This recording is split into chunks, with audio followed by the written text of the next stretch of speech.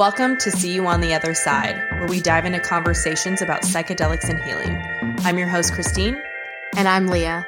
We invite you to listen with an open mind and heart and a little bit of curiosity while we break your brains along with some stigmas and make you laugh along the way. So let's get into it.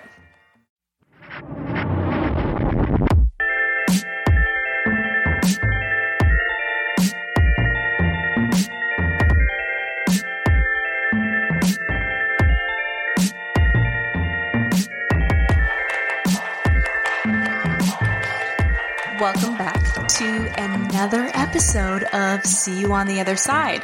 I am your host, Christine. And Leah. Yes. So first thing I wanted to talk about was we released our first two episodes and how amazing the feedback was. Oh my God. Literally made my life overwhelming. The amount of support and love and positive feedback that I was not so that I surprised. wasn't expecting it, but so like surprised. Some of the people who listened and reached out, I was like, oh my God, I never would have thought you would have listened to this. Me too. Yeah. And I mean that like as a compliment, like it means a lot. It means so much. But you and I were talking last night and yes, we're talking about trauma. Yes, we're talking about psychedelics. But what I realized is that this podcast is going to be about hope. Yeah. You can be really, really down and be in a very, very dark place, but it doesn't mean you have to stay there.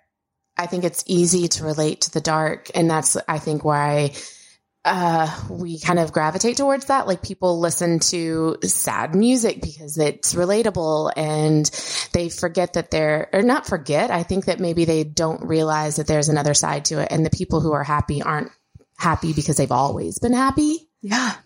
A lot of really wise, happy people, they got there because they were in a really, really, really dark place and got themselves out of it.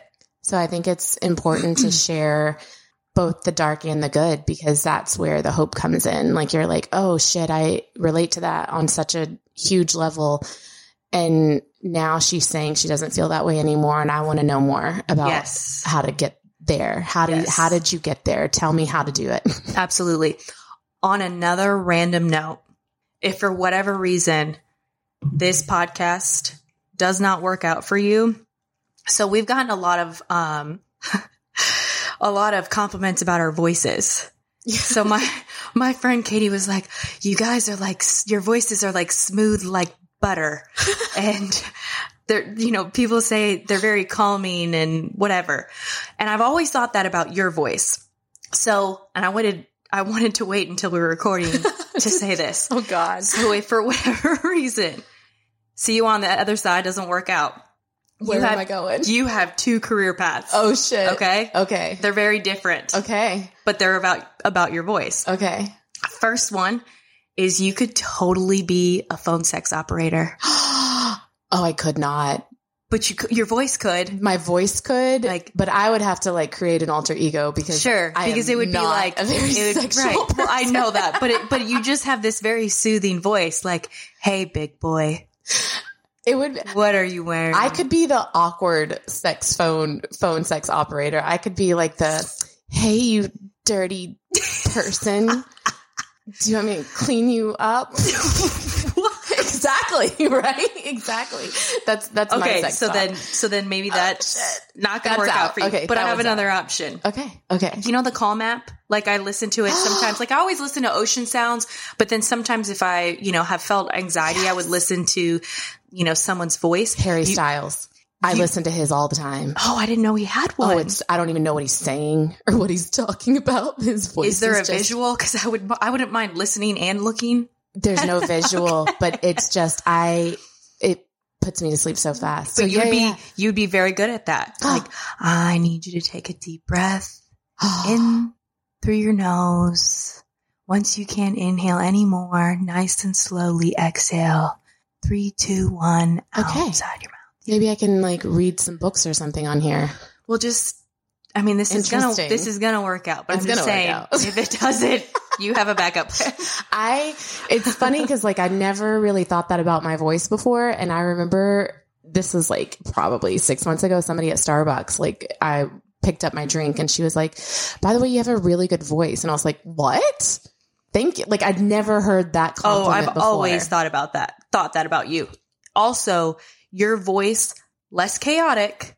Your voice reminds me of Stassi Schroeder from Vanderpump Rules sometimes. Really? Yeah. Huh. Very random. I like her. So. Okay. Yeah. But a little more toned down.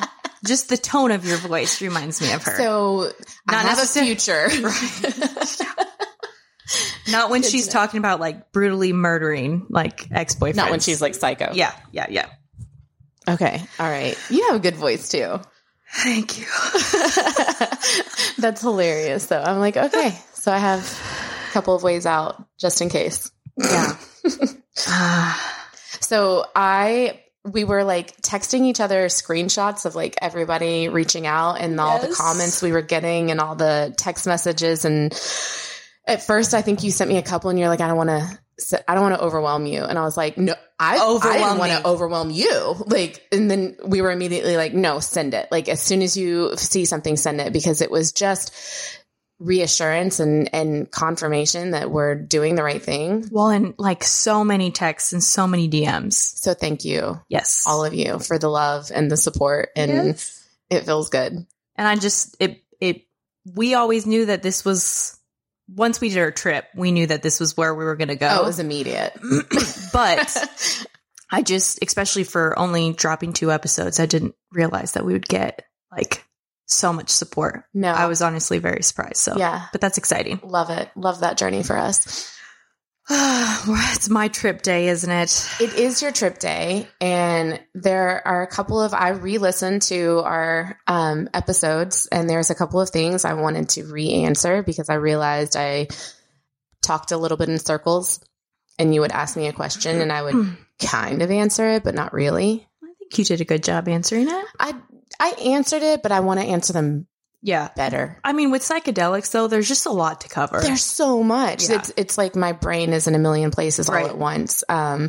I reached out to someone today to come on, and I was like, I need you to come on and talk about it because you need to do like a Mushroom for Dummies episode. That's a good idea. Because you know, like the science and all the language surrounding psychedelics. And I am just the feelings person. I can tell you what I felt, but I am not good with the scientific terms. And like I've read about them, but I lose that stuff, you know? Right. So anyway, an episode for dummies. I love that. We're dummies too. So yeah, we're not calling. Yeah, we're dummies too. Absolutely. I'm like, tell me the science behind it. And there are a lot of people out there, like my husband probably, who wants to hear that part of it. Yeah. So one of the things you asked me was why a guide was necessary. Mm-hmm. And I kind of explained it, but then I realized there's a difference between someone being a guide and someone being a trip sitter. Okay. And I kind of wanted to talk about the two really quick. I chose a guide because they've done this before for this purpose, for this reason. And trip sitters can literally be anyone.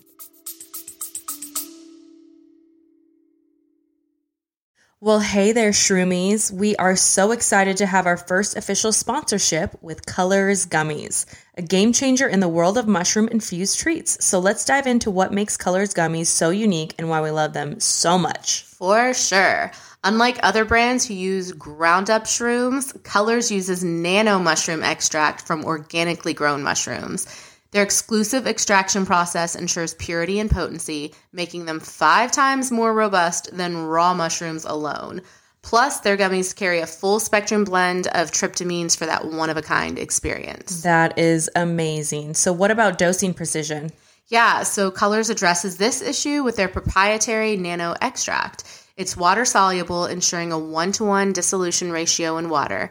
No more unpredictable experiences, just a consistent and reliable dose every time. I love that. Okay, now let's talk comfort, because sometimes I get shroom tummy, but not with Colors Gummies. Oh my God, same. And there's a reason for that. I always thought it was just completely unavoidable when taking shrooms. But with Colors, their extraction process isolates active compounds, leaving behind the indigestible compounds. They're gentle on the stomach, so no shroom tummy with Colors. Convenience is crucial too. Colors gummies are heat resistant and perfect for on the go. There is nothing worse than finding your melted mushroom chocolates in the bottom of your bag. Holy shit, right? Like, good luck dosing that out. Colors gummies remain solid, heat resistant up to 180 degrees, but who the fuck is going in 180 degrees? And if you are, you're not dosing mushrooms. They're convenient for any adventure, so no mess, even distribution, reliable dosing, and a shareable experience. Okay, so now let's talk purity. Colors is committed to all natural and no synthetics. Yeah, so many brands use synthetic lab-derived compounds, but not Colors. They're committed to clean products free of inorganic lab-derived compounds, and all of their products undergo third-party lab testing for potency and purity.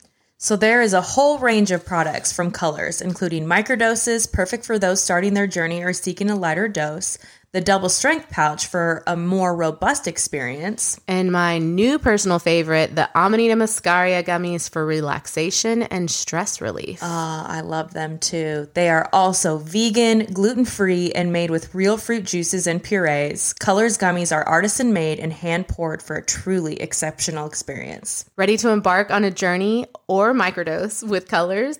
Visit the Colors Gummies link in our bio and use our code OTHERSIDE15 for 15% off your purchase. And most importantly, be safe and dose responsibly. Hell yeah. Your friend, your husband, your wife, and actually the second mushroom experience I had, my husband sat for me and I sat for him during his. Not as guides necessarily. Yeah, so you're very uninvolved. Completely uninvolved. Like in separate rooms, uninvolved. Like gotcha. I'm not there to influence his trip in any way. I don't even want him to see my face and have like a thought. It's more about having someone there who's sober and clear mind, so they can help you after. Yeah. Because the trip probably lasts about 8 hours, but it peaks after 2. So after those couple of hours of peaking, you're just feeling good but it's hard to human. Like, if that makes any sense. Like I did a trip one day and my kids were in school and it was a very last minute, like, fuck it, I'm off today. I'm going to do it. Can you sit with me? Like, I'll be downstairs. I'll text you if I need you. And he was like, yeah, that's fine. And then afterwards, once the kids were home, and this was several hours later, he was like, can you get some dinner started? I'm going to do this and this. And I'm like, yeah. And then I go and I'm like, I can't use a stove right now. Like, can we order a pizza? And it wasn't because I didn't think I could do it. It was just doing basic things was hard. Right. Did you feel that after? Yeah, I tried to eat and like... Like, I could go to the bathroom and come back and whatever, but then you think you're okay, but then, like... You go to do something. You're like, still a little fucked up. Yes. I would pick up a fork and be like, why aren't my hands putting it in my mouth? The fork, like I dropped it on my chest. What's going on? He made me a charcuterie board after another trip, and I was like, can you put the salami on there with a piece of cheese and some mustard? And he'd make it and hand it to me. I'm like, can you put it in my mouth? But the weird thing is, like, we're saying this like we're so fucked up, but it's not like that. No. You're in such a clear headspace. Yes. Your mind is there. It's your body. Your body is not. It's almost like it's kind of slowly starting to catch up and get back to normal. It's catching up, but the feeling comes and goes in waves. Yeah. So you can be like, okay, I think I can get up now. I think I can move now. Like, you're just kind of dead to the world physically. But you just went through a lot. You just released so much. A lot of trauma. You're processing it. And so it almost takes a little bit, I guess, to come down from it. Yeah. And so as the hours go by, it gets a little bit easier and easier. And then you have the best fucking sleep of your life. Yep. But so the difference between the guide and the sitter, like, I think anyone can sit for you. You just want to make sure they know what you're doing. And there are a couple of websites that I have who kind of give a little bit more info into that if you wanted to dig into it. And I even heard a podcast once, and maybe we can link that. Yeah. And it was about like self-guided trips and trip setting for friends. So there's the Fireside Project, which is really big. They are a 24-hour, almost like a hotline for anybody who is tripping. See, I didn't even know that. Yeah. That's amazing. Okay. So you can text them, and their number is like 62-FIRESIDE. You can text them and say, hey, I'm trip sitting with a friend. This is happening. Is there anything I can do? And they literally have people on staff who will help you help the friend. Wow. Yeah. So you can tell them what you're doing. Like you're like, we're on acid or we're, doing mushrooms, like what's happening. And they'll help you with integration if you want. So Fireside Project is one. The Zendo Project, they're similar. They do a lot of harm reduction. So I don't think you could reach out to them 24/7, but they're the ones I was telling you about, that they will have like tents set up at music festivals for people who are experiencing a bad trip. We've talked about volunteering for that. Yeah, I would love to do something like that. So sometimes at these music festivals, they have these tents where if you are with someone who is having a difficult experience, you can take them to this tent and they have guides in this room full of people who will help that person. Yeah. And which a lot of times, I've never done it, but I've heard like if someone is having a bad trip, a lot of times your friends are like, dude, what the fuck is wrong with you? One of the worst things you could do. Yeah. Because you're already in such a delicate headspace. Like right. It's hard to differentiate between reality and what's not real. So, right. And then Double Blind, I subscribe to their magazines, which is really cool. But they are a website and they have courses you can take on how to trip sit. And then there's another app called Trip. It's literally just TRIP, where you can go and have some type of guidance for helping people through something if you're not experienced with it. So that was one question answered. That's the difference between having someone there for you. And there's a guide who has done this type of work before and who knows what they're doing. And then there's just a trip sitter who's just there sober, letting you do your thing. Gotcha. So, what was the other question? Who would it benefit? I got to give the short version of this because we got to get into your story. So I think honestly, it could benefit literally everyone. I know that there are some stipulations and some contraindications with medicine and family history. However, I think anyone who is ready for a change in their life or just wants to grow in some type of way, even if you're not trying to fix trauma, if you just want to grow as a person, I think this could be something that can help you do that. A lot of people could benefit from doing this once or twice a year. It just helps you grow as a person, helps you see things from a different perspective, and helps you be more present. But there's a difference in doing it intentionally and doing it for fun. Both are great. I've done both. But it'll get anyone out of a dark hole, I think. But if you don't do the work or integrate your experience afterwards, you're only going to be sitting in that mushroom high for so long before you're right back in that hole because you were looking for a quick fix. Yep. So I think they could be for everyone. I just think if you're looking at it as a quick fix or a Band-Aid or not taking it as seriously, it's not going to benefit you the same way it would someone who is willing to put in the work. When, I did this, I took it very, very seriously. And I can get into that too, the protocol that I did beforehand to get ready for it. I wasn't messing around. I wanted it to work. I was very serious about it. I was very serious that too, I had to do the work outside too and integrate it because I realized I had, toxic patterns that I wanted to break to feel better. So afterwards, I had to continue making those changes. Yeah. So, or you were going to go right back to where you started. Absolutely. And I also think that it's extremely important to have support. Mm-hmm. And I'm not just talking about like friends you can talk to. I heard somebody say something and I can't remember where I heard this, but it was in another podcast. Okay. In one of the final episodes, she says something about like, you can take a fish out of polluted water and get it healthy again. But then you put it right back in the water and it's going to get sick. It's going to get sick again. So that's a good analogy. I loved that. And, you have to be around people who are willing to support you in your growth and support you on your journey and support you in your own happiness. Because if you are doing this for healing and you go right back to a toxic situation, it's going to try to pull you back down. Well, and another point too is, if you're healing and you're happy, even if they don't understand it or aren't familiar with it, shouldn't they just want you to be happy? You would think that. Right. But it's extremely triggering for some people to be around someone who is just happy, okay, and not hurting anymore. I'm learning that. Some of the people you would never expect, like where you're just like, I don't understand. You've wanted this for me for such a long time. And now and that can be the hurtful part of psychedelics. Yeah. Is you realize that there are people that you care about that aren't happy for you. Yeah. And you're healing, that's tough. It's really hard. So yeah. Anyway, it can benefit a lot of people. Are you ready?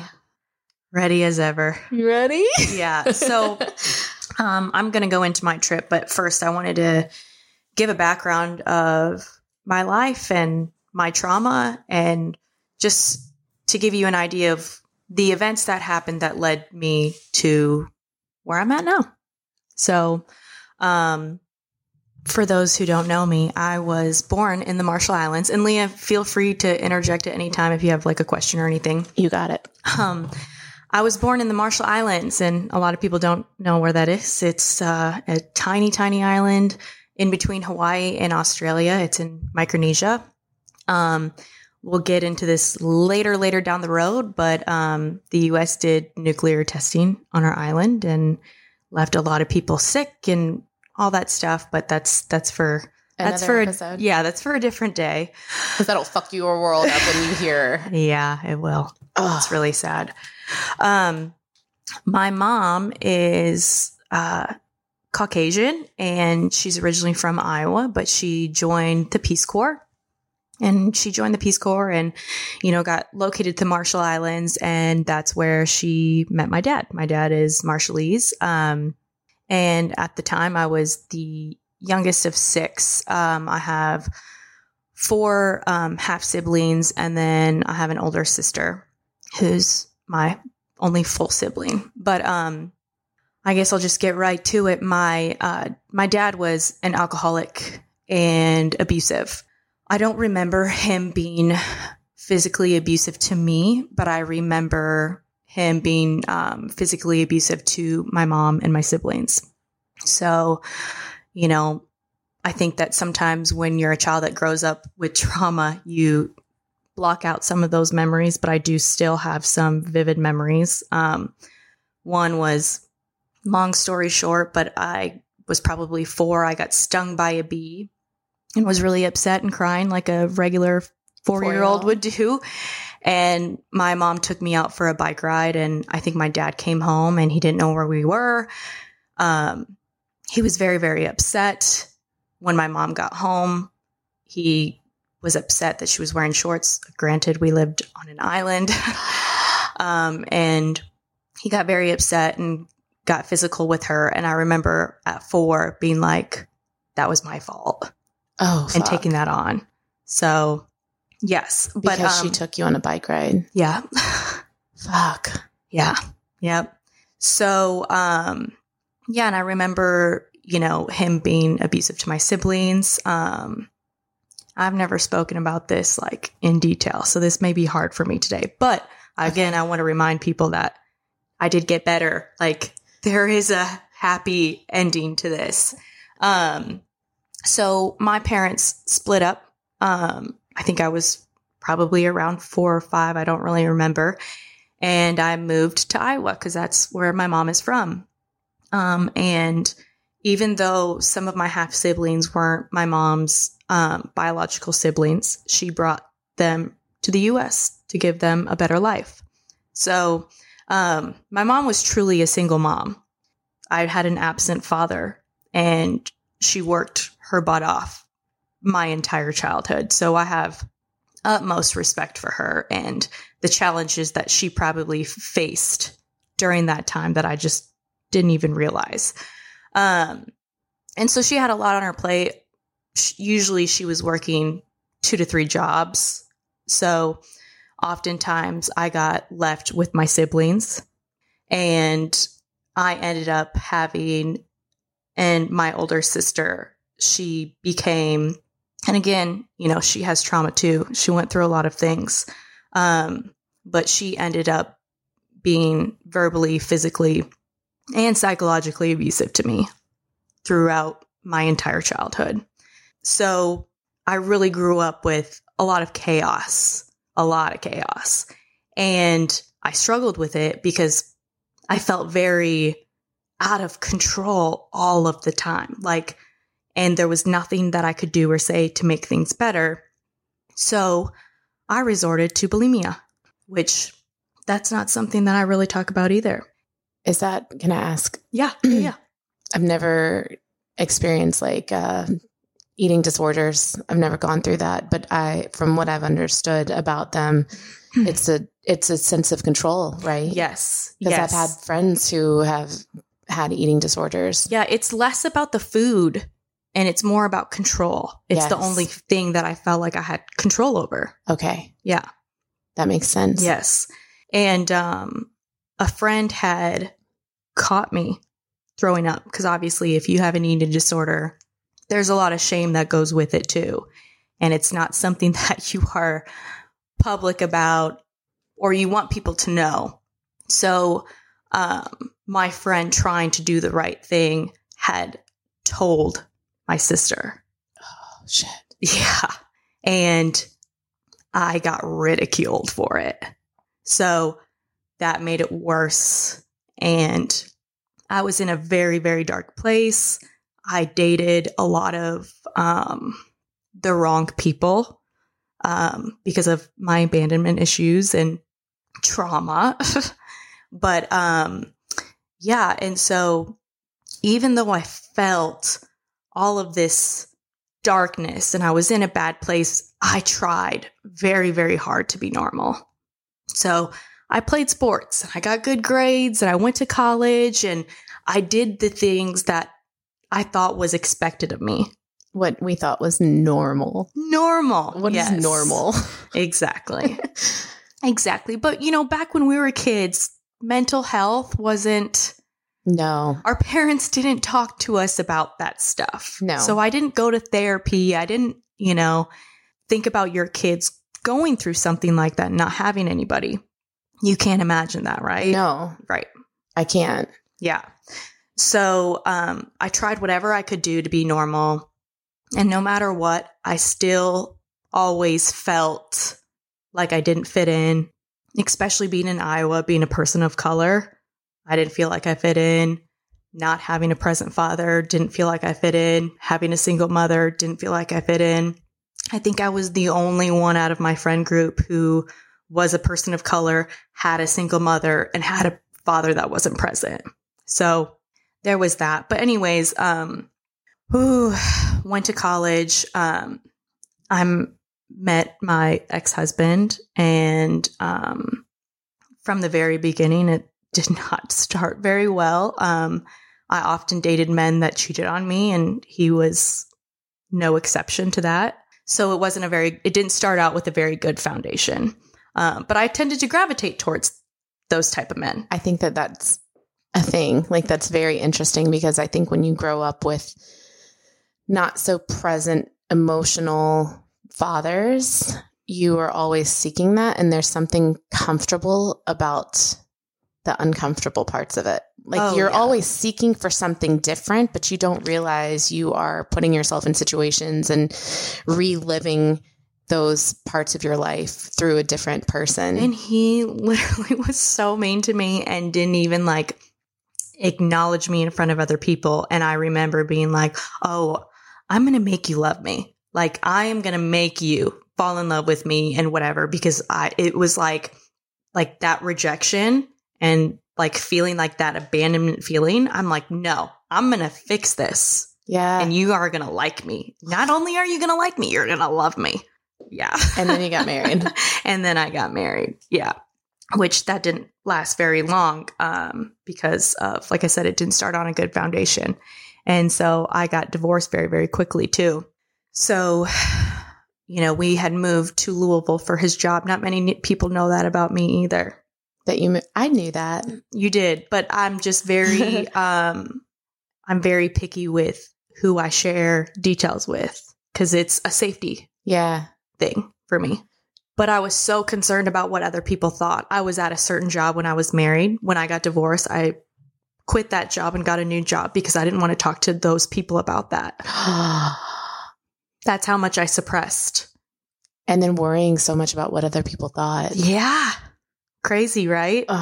It's crazy. Not good. Not good. It's not crazy because we all do it. Yeah. Learn from my mistakes. So then I started managing 9 Round. I managed 2 different boxing gyms or boxing gym locations.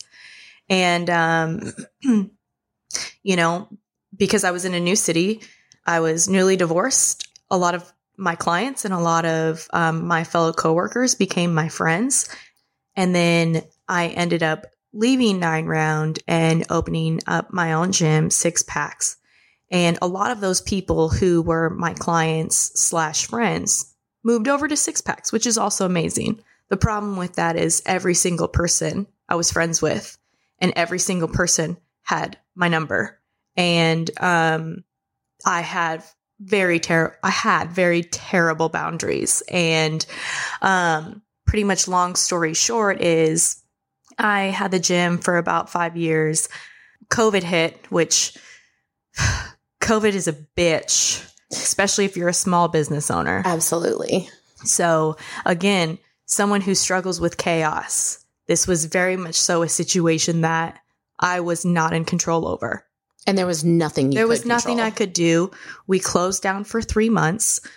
That was very, very hard for me. And again, a lot of people make assumptions about me like, oh, well, you seem so good. Or, well, you always seem so put together. You guys, I'm acting. I was acting. Okay. I was acting. And again, that only got me so far because I can only hide it for so long. And I hid it for 34 years pretty fucking well. Yeah. So COVID hit and, TMI, which it's fine. I started getting UTIs. Yo, you totally already said that in another episode. Okay. So. Yeah, we're good.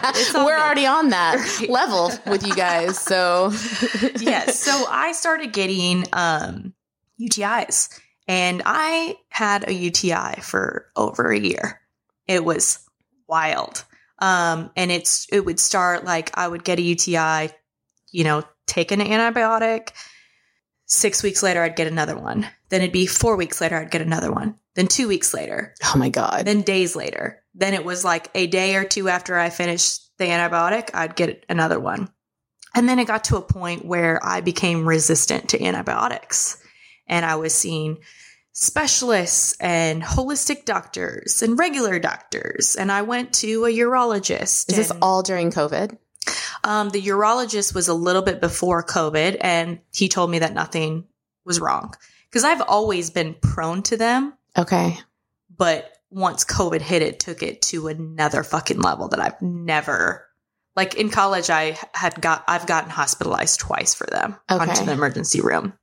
Now I'm learning why though, because you always, especially with the UTI, you always think it's like there's something wrong with my kidney or bladder or my urethra or those type of factors. So anyways, they couldn't figure out why I had UTIs. Then I started to develop these rashes and it was almost like I was like breaking down in hives. I would mostly get them on my neck and my chest. I would get them on my armpits, my face.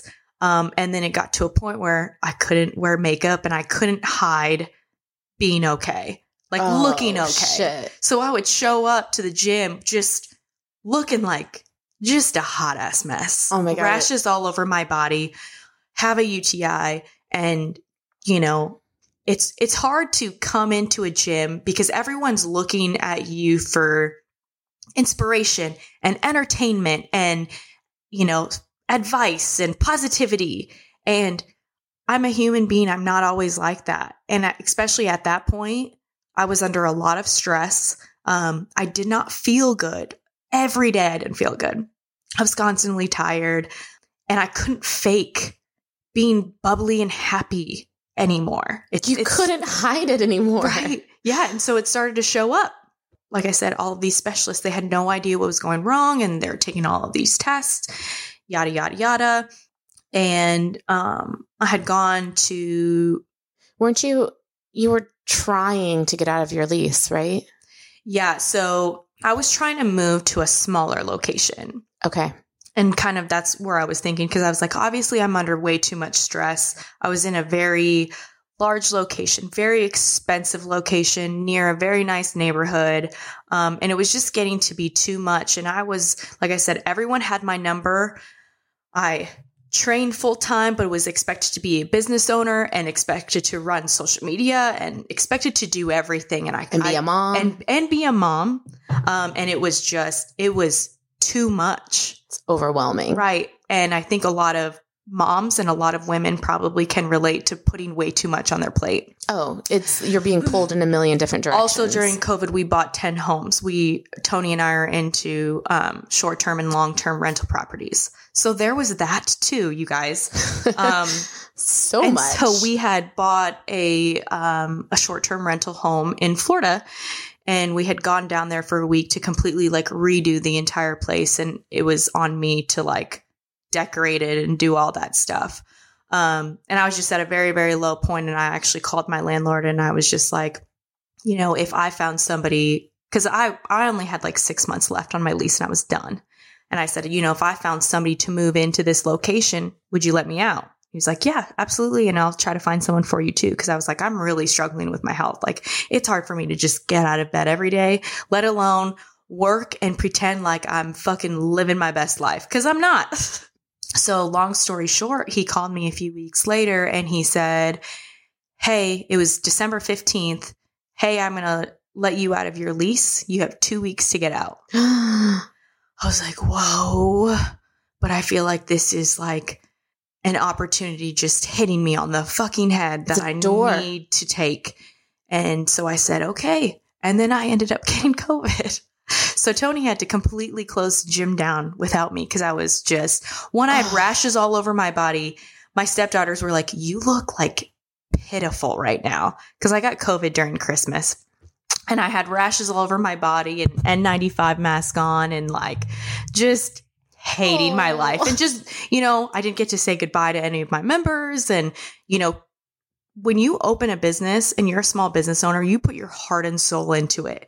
So if you close that business, and granted, it was my choice, but you're still grieving a loss. It's a baby that you lost. And there were a lot of very, amazing relationships that I've formed because of six packs. And so I was just in a very, very, very low space. Luckily I was able to get out of my lease, and, that was a weight off my shoulders, but I was still in a place like, well, what the fuck am I going to do now? And luckily Tony was like, I think that you need to rest and recharge, because I think you give so much of your energy to all of these people. And I love the people in my life, but oftentimes especially when I trained, I was a glorified therapist. Yeah. I talk to people, and again, I'm very picky and choosy with who I tell and what I tell. So there are not very many people who really know me, like truly me. So it was very one-sided. A lot of people, and I always want to be a safe space for people because I never had that. And I think, again, that's trauma. Mm-hmm. But, people would confide in me about their marriages and their divorces and infidelity and drinking and just a lot of really, really heavy stuff. And again, Leah and I are empaths. So I took everything home every day for the last 5 years of owning that business, and also when I had 9 round 2. And that's a lot to suppress, and I wasn't releasing it or getting any of it out, but it all came to a head. And so that I felt like was my purpose.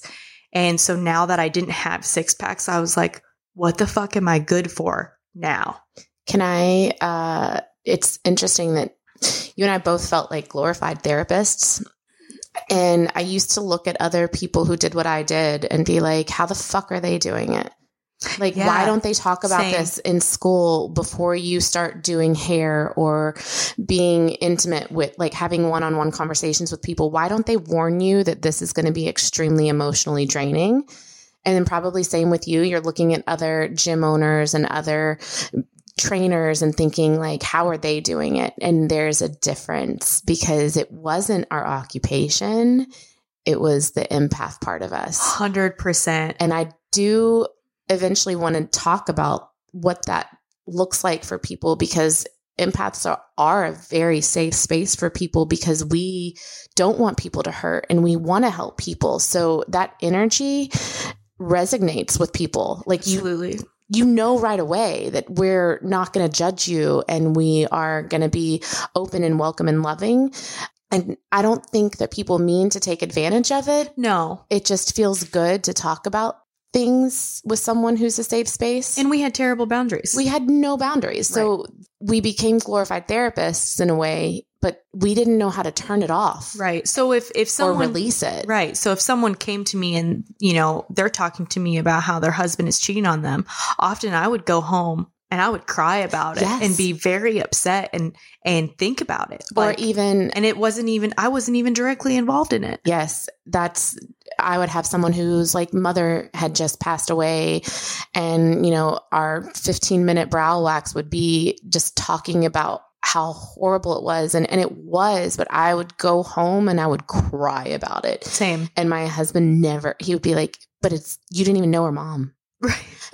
But I'm like, but I care about this person and they're hurting and I'm hurting for them. Right. It's a very hard thing to understand, but it wasn't until we realized we were empaths that it all made sense. Yeah. Yeah. Yeah. And, and another thing too is my friend Katie also owns a gym. And she was like, no one has my number. Like, my trainers are specifically told to not give out my number. And I'm like, oh, really? Because I have about fucking 200 people who have my number.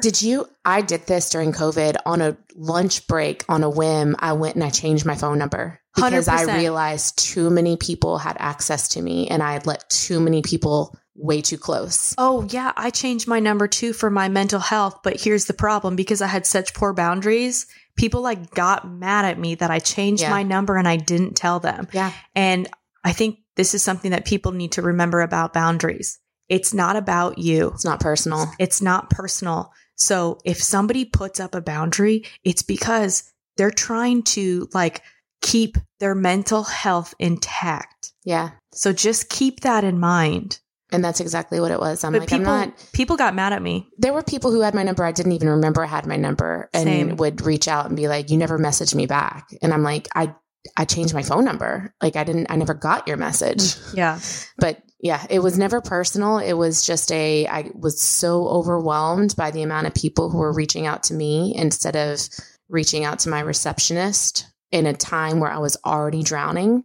It was such a very last minute, like, fuck it, I'm going to go change my number after having this phone number for however many fucking years. Like I need to cut off access to me because it's too much. Tony begged me for probably 2 years to change my number. Really? That's how bad it was. See? So like I said, you don't always know what goes on behind closed doors. No. And you're not the only one reaching out. And again, because of what we did, being a business owner and being responsible of other people, even if we weren't okay, we had to show up to work to be okay. Mm-hmm. And then people had the assumption of, oh, you're fine. It's like, well, you just don't know me very well. Sorry to break it to you, but you just don't. Yeah. But yeah, so I was just, after I closed Six Packs, I was just really lost. And I never thought that I had depression. I've always had anxiety and depression though, because it was just very much so the mentality of like, this is always going to be my life. I'm always going to be fucked up. I'm always going to feel this way, kind of a mentality, which is a sad mentality to have. And for people who resonate with that, it doesn't always have to be that way.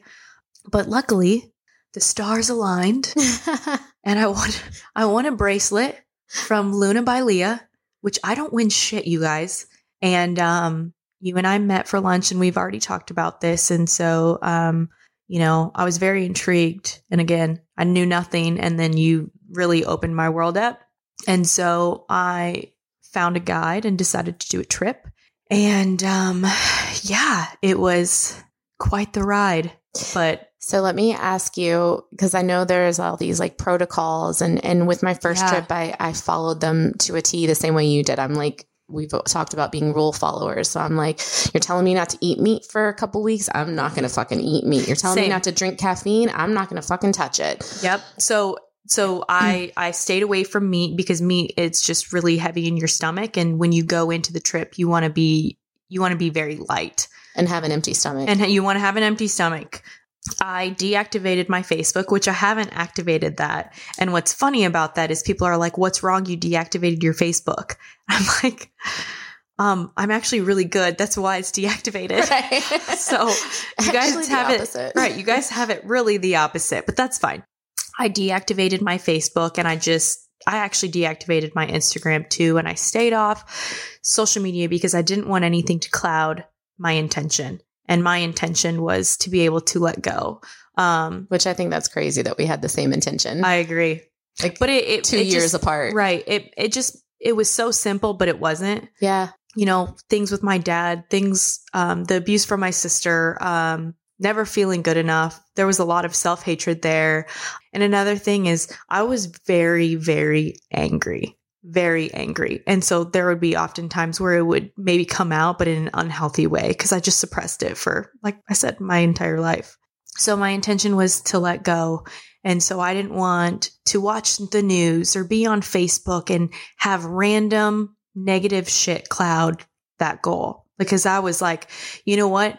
Leah is throwing me a lifeline with this information that she's giving me. Like, I'm going to take it seriously, and I'm going to do what I need to do because I want to feel better and I want to be happy. Didn't watch TV, didn't watch social media, kept things very, very light. Tried not to have too heavy of conversations with people so their stuff didn't project onto my journey. And then the day of, you fast. But I started in the morning. So I was just, don't eat anything beforehand because it's a lot. But I did the same thing as you. I took 5 grams, which is the Johns Hopkins amount, and also did it with orange juice, and it really wasn't bad. Just chugged that shit like a shot, but it wasn't down the hatch. It was no lemon drop, that's for sure. No, it was a little chunky, a little dirty. And what's important, if you decide to do this and you decide to do it with a guide, is that you want to do it with somebody that you feel safe and comfortable with, because you're about to get very, very vulnerable and some stuff is going to come out. So you want to do it with a guide. And another thing is if you're a female, you don't want to have a male guide. And if you're a male, you don't want to have a female guide. Usually you want to keep it same sex. I think that's huge, because when my husband wanted to finally do it, I didn't want to do it for him, because I was like, I don't want to do that for you. Right. Like, I don't know what might come up for you. And right. He didn't feel comfortable doing it with a guy. And I knew a guy who was willing to do it. And he was like, I don't fucking know him. So we did what was best for us. And he does feel safe around me. So it was very different in that situation. But in that situation, you guys weren't guides to each other. You guys were trip sitters. We were just sitting for each other and making sure the other person was okay. And I do want to talk about that later, about being with someone safe, because it does put you in a very vulnerable situation, in a very vulnerable headspace. And so when I did this, it takes about, 45 minutes to an hour to kick in. And I remember like looking at curtains being like, wow, they're moving. And the TV, it's moving. And this is crazy. This is really trippy. But it's whatever. Wait. Yours was in a house. Yeah, I was in a house. You weren't in the woods. I ain't going outside for this shit. Give me a house. Give me some air conditioning or a heater or whatever. Oh my God. Another important thing too is my guide told me to wear a lot of layers. So throughout this, I would get really, really hot. Then I would get really, really cold. So just another thing to keep in mind. But yeah, so it started to get trippy and whatever. And usually it takes 45 minutes to an hour. And then that's when you're ready to like really go into it and go into your subconscious. 2 hours later, I would not shut the fuck up and kept talking to my guide about whatever. and kept being like, I got to go to the bathroom. I got to go to the bathroom. And finally she's like, I think you're avoiding it, which was a common theme of my life. I was like,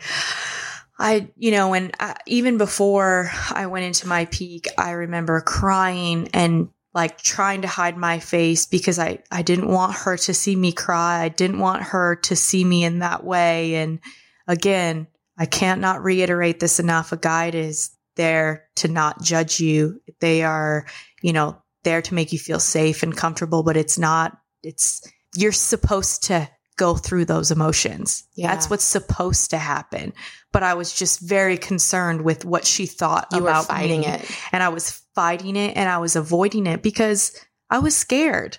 I was scared about what would come up, and I was scared that I couldn't get through it, and I didn't want to. That stuff was very hard for me as a child.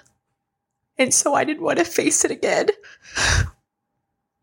But I decided to trust her, and I decided to listen to her. Hang on a second, you guys. I gotta dab these eyes. Same. I decided to trust her, and I decided to listen to her because I also knew that what I was doing was hurting me and it wasn't working. And so, she had like a playlist going where there was music, but before I went into my peak, there was a guy who was talking, and he was talking about, hey, it's your first trip. This is so exciting. Just remember when you're in it, go back to your breath and go back to your intention. And so I decided to trust her. And for me, I actually put an eye mask on, just laid back on the couch. And I remember seeing a lot of really, really trippy things, but it was only for like a minute or two. And then it's almost like you're going into like a portal into your own mind. You told me you were like scared of what you saw. Yeah. Every time you would put the head so the I would, light. right. Oh my God, the eye mask. Every time you would put the eye mask on. I would put the eye mask on. I'd be like, I can't do this. This is really scary. I'm seeing a lot of crazy, trippy shit. And she's like, I promise it's only going to be like that for like a minute or two. And then it won't be like that anymore. Like, I promise. I just, I want you to trust me. That's the portal. Right. That's the road. That's not your trip. And so I did. I put faith in her, and I trusted her, and she was right. And, I thought that my peak would be about my dad or my sister or specific events that happened. And it wasn't. There wasn't really anything there that I remember. I just remember extreme feelings. So I would feel the most intense wave of sadness you could imagine. And even though from my guide's perspective, all it looked like I was just curled up in a ball on the couch with a blanket over me, I was sobbing, like just uncontrollably sobbing. But then I would say, okay, remember what that guy said? Go back to your breath. Go back to your attention. So I'd take a deep breath and I'd be like, okay, feel it, but then let it go. And then the big thing I would tell myself is, you got this. Like, you can do this. You were saying this stuff out loud. In my mind, I was. I thought I was. Right. But from someone else's perspective, it looks like I'm taking a nap on the couch. So this is all like in your head. This is all in my head. Yeah. Yeah. And then I would feel like just so much anger. So angry. So angry. And then again, go back to your breath. Go back to your intention. Let it go. You got this. And then frustration. And then abandonment. But the beautiful thing about this is this, again, you don't really have concept of time. My phone was off, all this. As it kept happening, I got more and more confident with myself. Much more confident with myself. And it got easier and easier and easier and easier as each wave of feeling hit. Because I was like, I got this. Like, if no one else has got my back, I'm fucking good because I have my own back. And then I remember it was just done. and I took my mask off, and I just have tears just streaming down my face, but they're actually like happy tears. And she just like looks at me like waiting for me to say something. And I was just like, I fucking got this. I got this. It was just amazing because after and integrating, I had a lot of these epiphanies and the energy that I put into other people, and it made me feel so good to make people feel good and make people feel heard and make people feel safe. I never did that for myself, ever. And I realized that, like, I need to start doing that. Like, I have to start lifting myself up. I have to start hyping myself up. I have to believe in myself. And it just gave me this confidence and peace. And again, in the past, I would feel like I had to fight other people's battles or be very vocal about things that I felt like were right, where now it's just more of I know who I am, and I don't have to justify that to anybody because I know I'm a good person. And I've been through a lot that a lot of people don't even know or can't imagine. And I'm very proud of myself for getting myself through this. And it was just this quieter confidence, I guess. But I had such low self-worth, and I guess I didn't even really realize it. And it was like 10 years of, I had gone to therapy, I'd gone to an energy healer, but this was like 10 years of therapy in one day. It literally rewired my brain. And I've said this on, I think, the other podcast. A lot of people, when they grow up in child trauma, they are constantly in this survival mode and this constant like fight or flight. And so even though therapy does help, it's really hard to get out of that because that's what helped you survive as a kid. Where this, like, I felt like I was able to just be me, and all those walls came down, and all those, I had abandonment issues and trust issues and safety issues. It just all like went away, and I had this just newfound confidence in myself that I don't even know how to explain, and I've never had before. But it just, I don't know, it just felt really, really good, and I've never felt like that before. So it wasn't like I felt like me again. It was, I felt like me for the first time. Yeah, that's a good one. Yeah. It's so hard to explain to people. I was never anybody but me. I was never pretending to be anyone else. I just don't think I knew who me really was. 100%. I didn't know me. Right. And I molded myself. Yeah. I molded myself, growing up. I tried to act a certain way to prevent vitriol and chaos. Guys I dated, I would mold myself to prevent abandonment and make them love me and not stick up. I may have been vocal, but I didn't stick up for myself in the way that I should have because I just wouldn't have tolerated it in the first place. This is interesting because afterwards you would text me these things, and how many times did "you've got this" come up? So fucking random that there's no way it could have been a coincidence. Yes. It was like reassurance. Yes. And that's what's crazy about this too, is that was like the big thing. You got this, you got this, you got this during like my peak. And then after I got done, I saw that everywhere.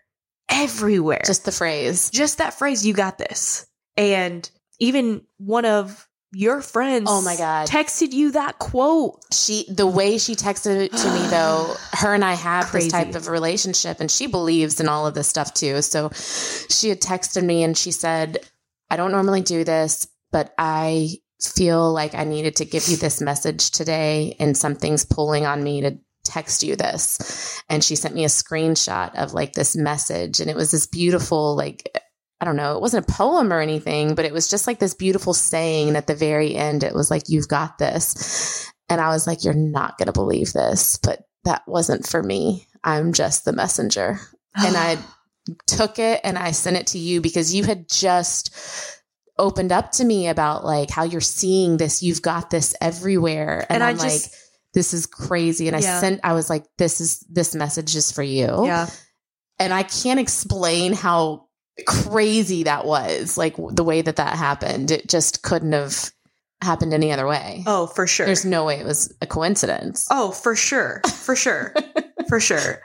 You know, and I think I've always had a voice, and I think I've always, you know, been vocal about the things that I believe in and the things that I'm passionate about and what I believe is right.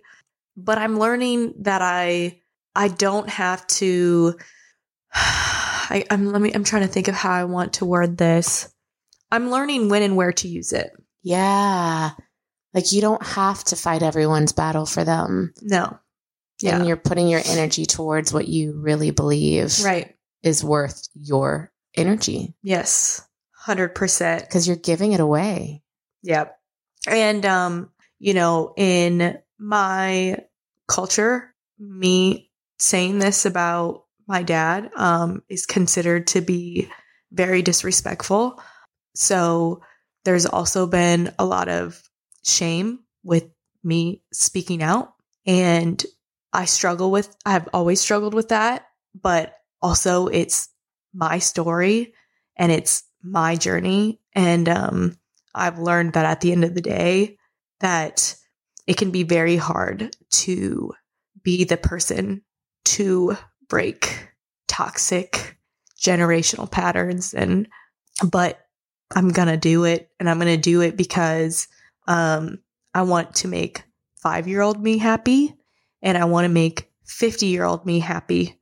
And suppressing that didn't work for me at all. So my goal is to share my story to help other people who may relate to that and struggle with the same thing. And another thing is I have to talk about it because I didn't want to project any of my trauma onto my child at all. Let me ask a serious question here, because you said suppressing it didn't help you. And I guess my question to our listeners is like, when has suppressing it ever helped anybody? I mean, true that, dog. Like, what is suppressing it doing to you emotionally and internally and physically? And what is these generations of not talking about abuse and not talking about mental health? Look where we are. Right. Like, look where the world is right now. Like we are all walking around wounded. Yep. And we're supposed to pretend we're not. Right. Because if you talk about it, it's taboo. And that's another thing with trauma. Where's it going? If you're not talking about it and getting it out, where's it going? And that's another thing with trauma. Going back to people are like, well, you two have trauma. I don't. Here's a little fun fact for you. We all have trauma. Trauma could be you not having emotionally supportive parents that talk to you about how you were feeling. Or maybe they were both there in your lives, but this is something interesting because I got really deep into like mother and father wounds because I have both. But if you had a parent who suffered from a mental disorder or had mental health issues and they weren't fully present, that can be traumatizing. And they didn't mean to do it. Right. They were in survival mode and they were drowning too. And that's where I'm like, I don't want to be that for my kids anymore. I was that. I was that. And it was doing them a disservice and it was doing myself a disservice. And I don't want to do that anymore. Yeah. And trauma could be, you know, you were 6 and you felt like you didn't fit in. That's traumatic. That's traumatic. Like losing a loved one. That's traumatic.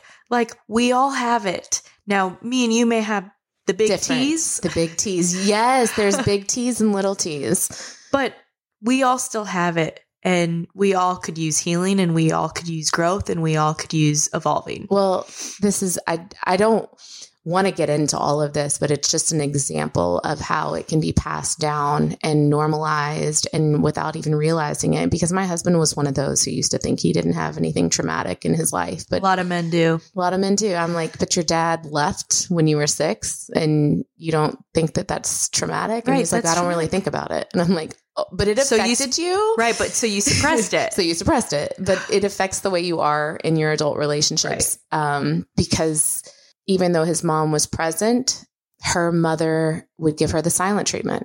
And then she would give the silent treatment to my husband. And my husband would give me the silent treatment. And I'm like, you don't think you have trauma, but what you're doing is projecting your trauma onto me. Yeah. And you didn't even realize it. Right.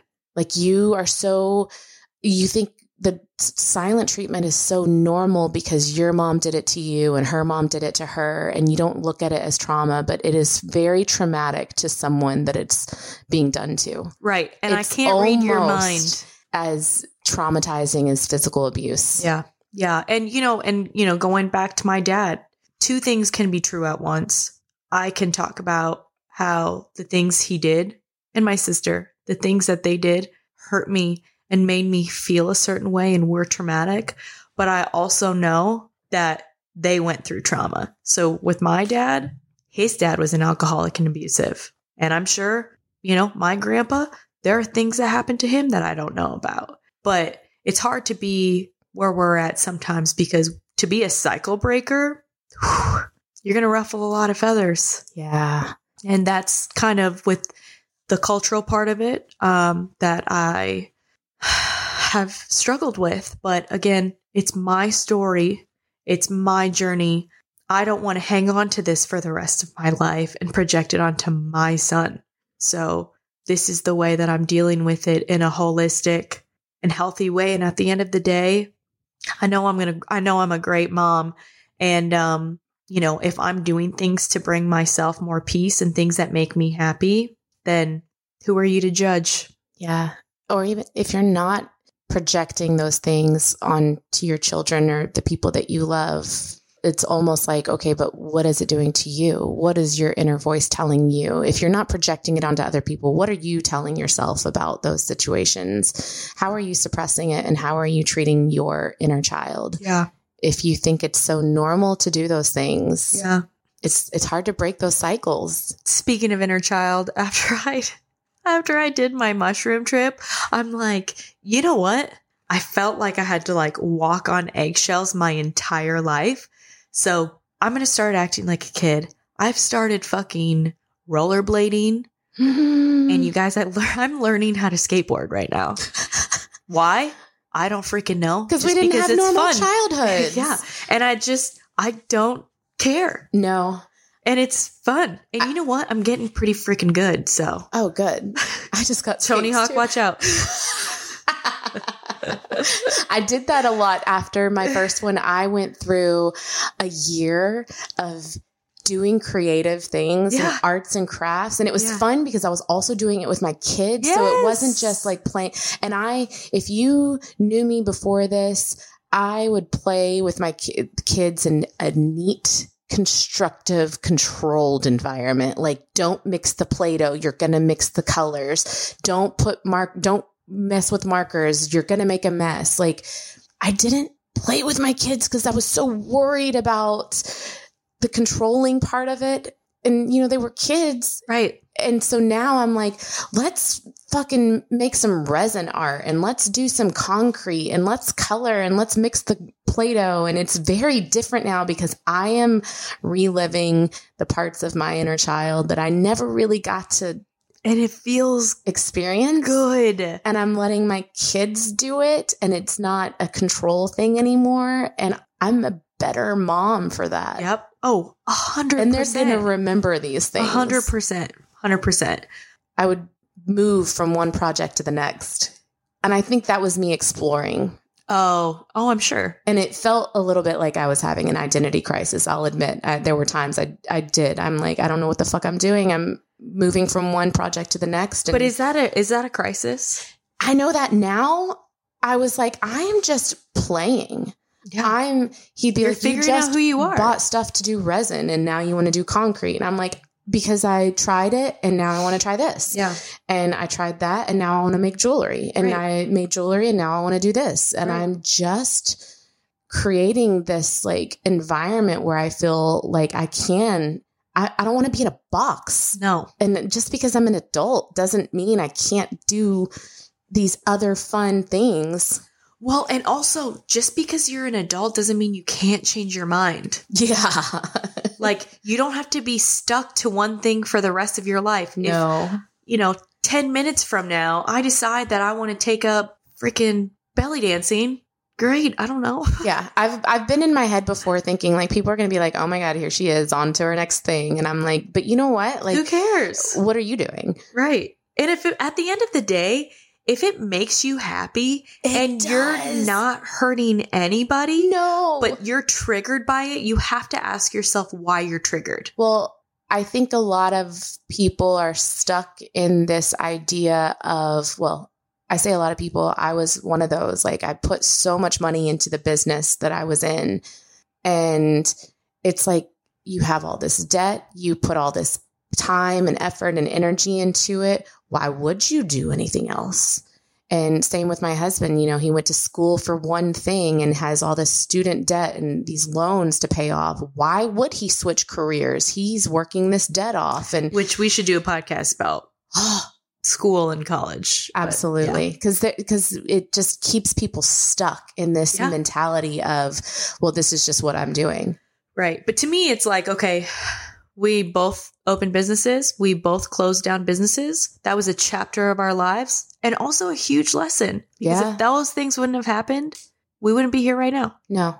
So I look at everything like that now as it was what needed to happen to get me to where I am. Well, and it's like what Tony Jones says, like the mentality of who does she think she is not a divine woman's mentality at all. No, because nobody thinks more about who I am than me. Exactly. So next time you see anyone, not just a woman, doing something that makes them happy and it triggers you, maybe take a deeper look into that, because ask yourself why. Right. Because more people should be like, yeah, bitch, get it.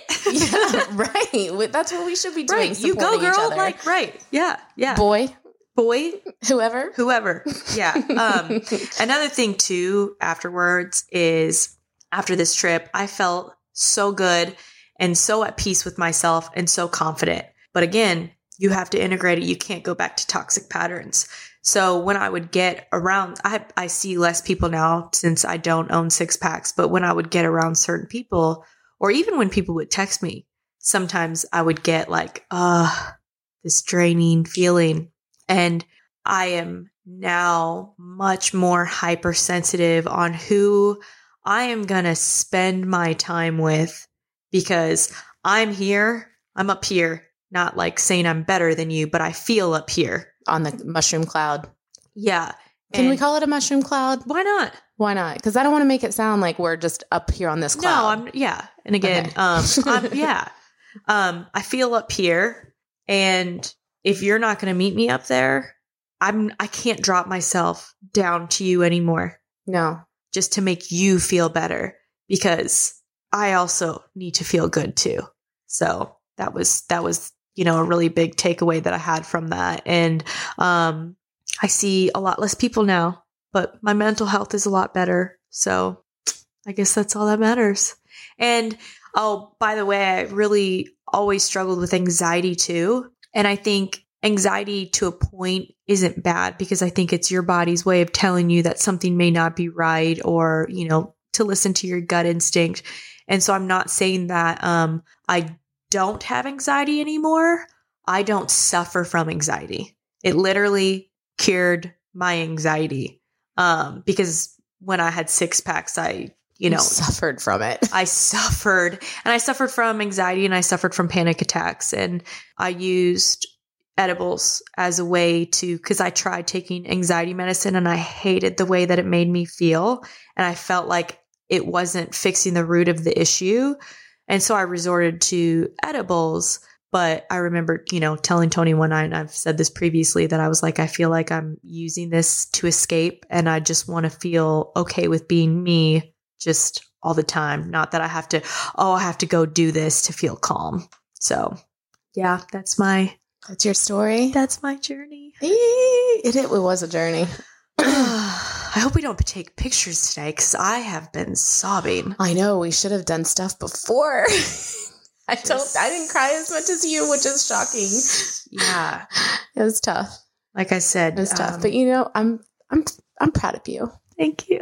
I'm proud of me too. You should be. I'm a bad bitch. You are a bad bitch. For yourself. That was another thing I realized too. My energy healer told me that I was very good at making people feel good and building a confidence within themselves, and very good at like badass and being tough and whatever. I was not very good with my feelings and feeling vulnerable because, again, I went back to a safety thing. And so now I'm really working on, like, if I do feel a certain way, to feel it. And if I do feel sad, to cry. Or if I do feel upset, to be upset, but to not stay in it. And, I started journaling a lot as a way to, like, talk myself through those feelings and navigate that, but it doesn't have control over me like it used to have. I feel it and then I let it go because guess what? I got this. You've got this. I got this. So yeah, that's my story. That's your story. So. All right. I don't know what we have coming next. We need to kind of, we need, juggle some. I mean, I've gotten so many coming. There's questions about like microdosing, or what does it mean to have a bad trip, or we've got some special guests coming up to provide education for you guys. Yeah. But yeah, there's so much to cover. It's crazy. Yeah. So. We'll get to it. I promise. We'll get to all of it. Well, thank you all for listening to my story. Thank you for sharing and being vulnerable. It's not easy, but I'm working on it. But follow us on Instagram, See You on the Other Side podcast. And if you listen to this podcast, leave us a review. Only a good one, though. If you take it up with the HR if you don't like it. I'm just kidding. Yeah. No, but they help. They help. So leave us a review, rate and review. And another thing subscribe. And another thing is if you really liked it, please share it with your friends. And if you think that somebody would relate to this story, send it their way. Send them some hope. Yeah. Yes. Right. Send them some hope. Aww. All right. Thank you guys for listening. Talk to you guys next time.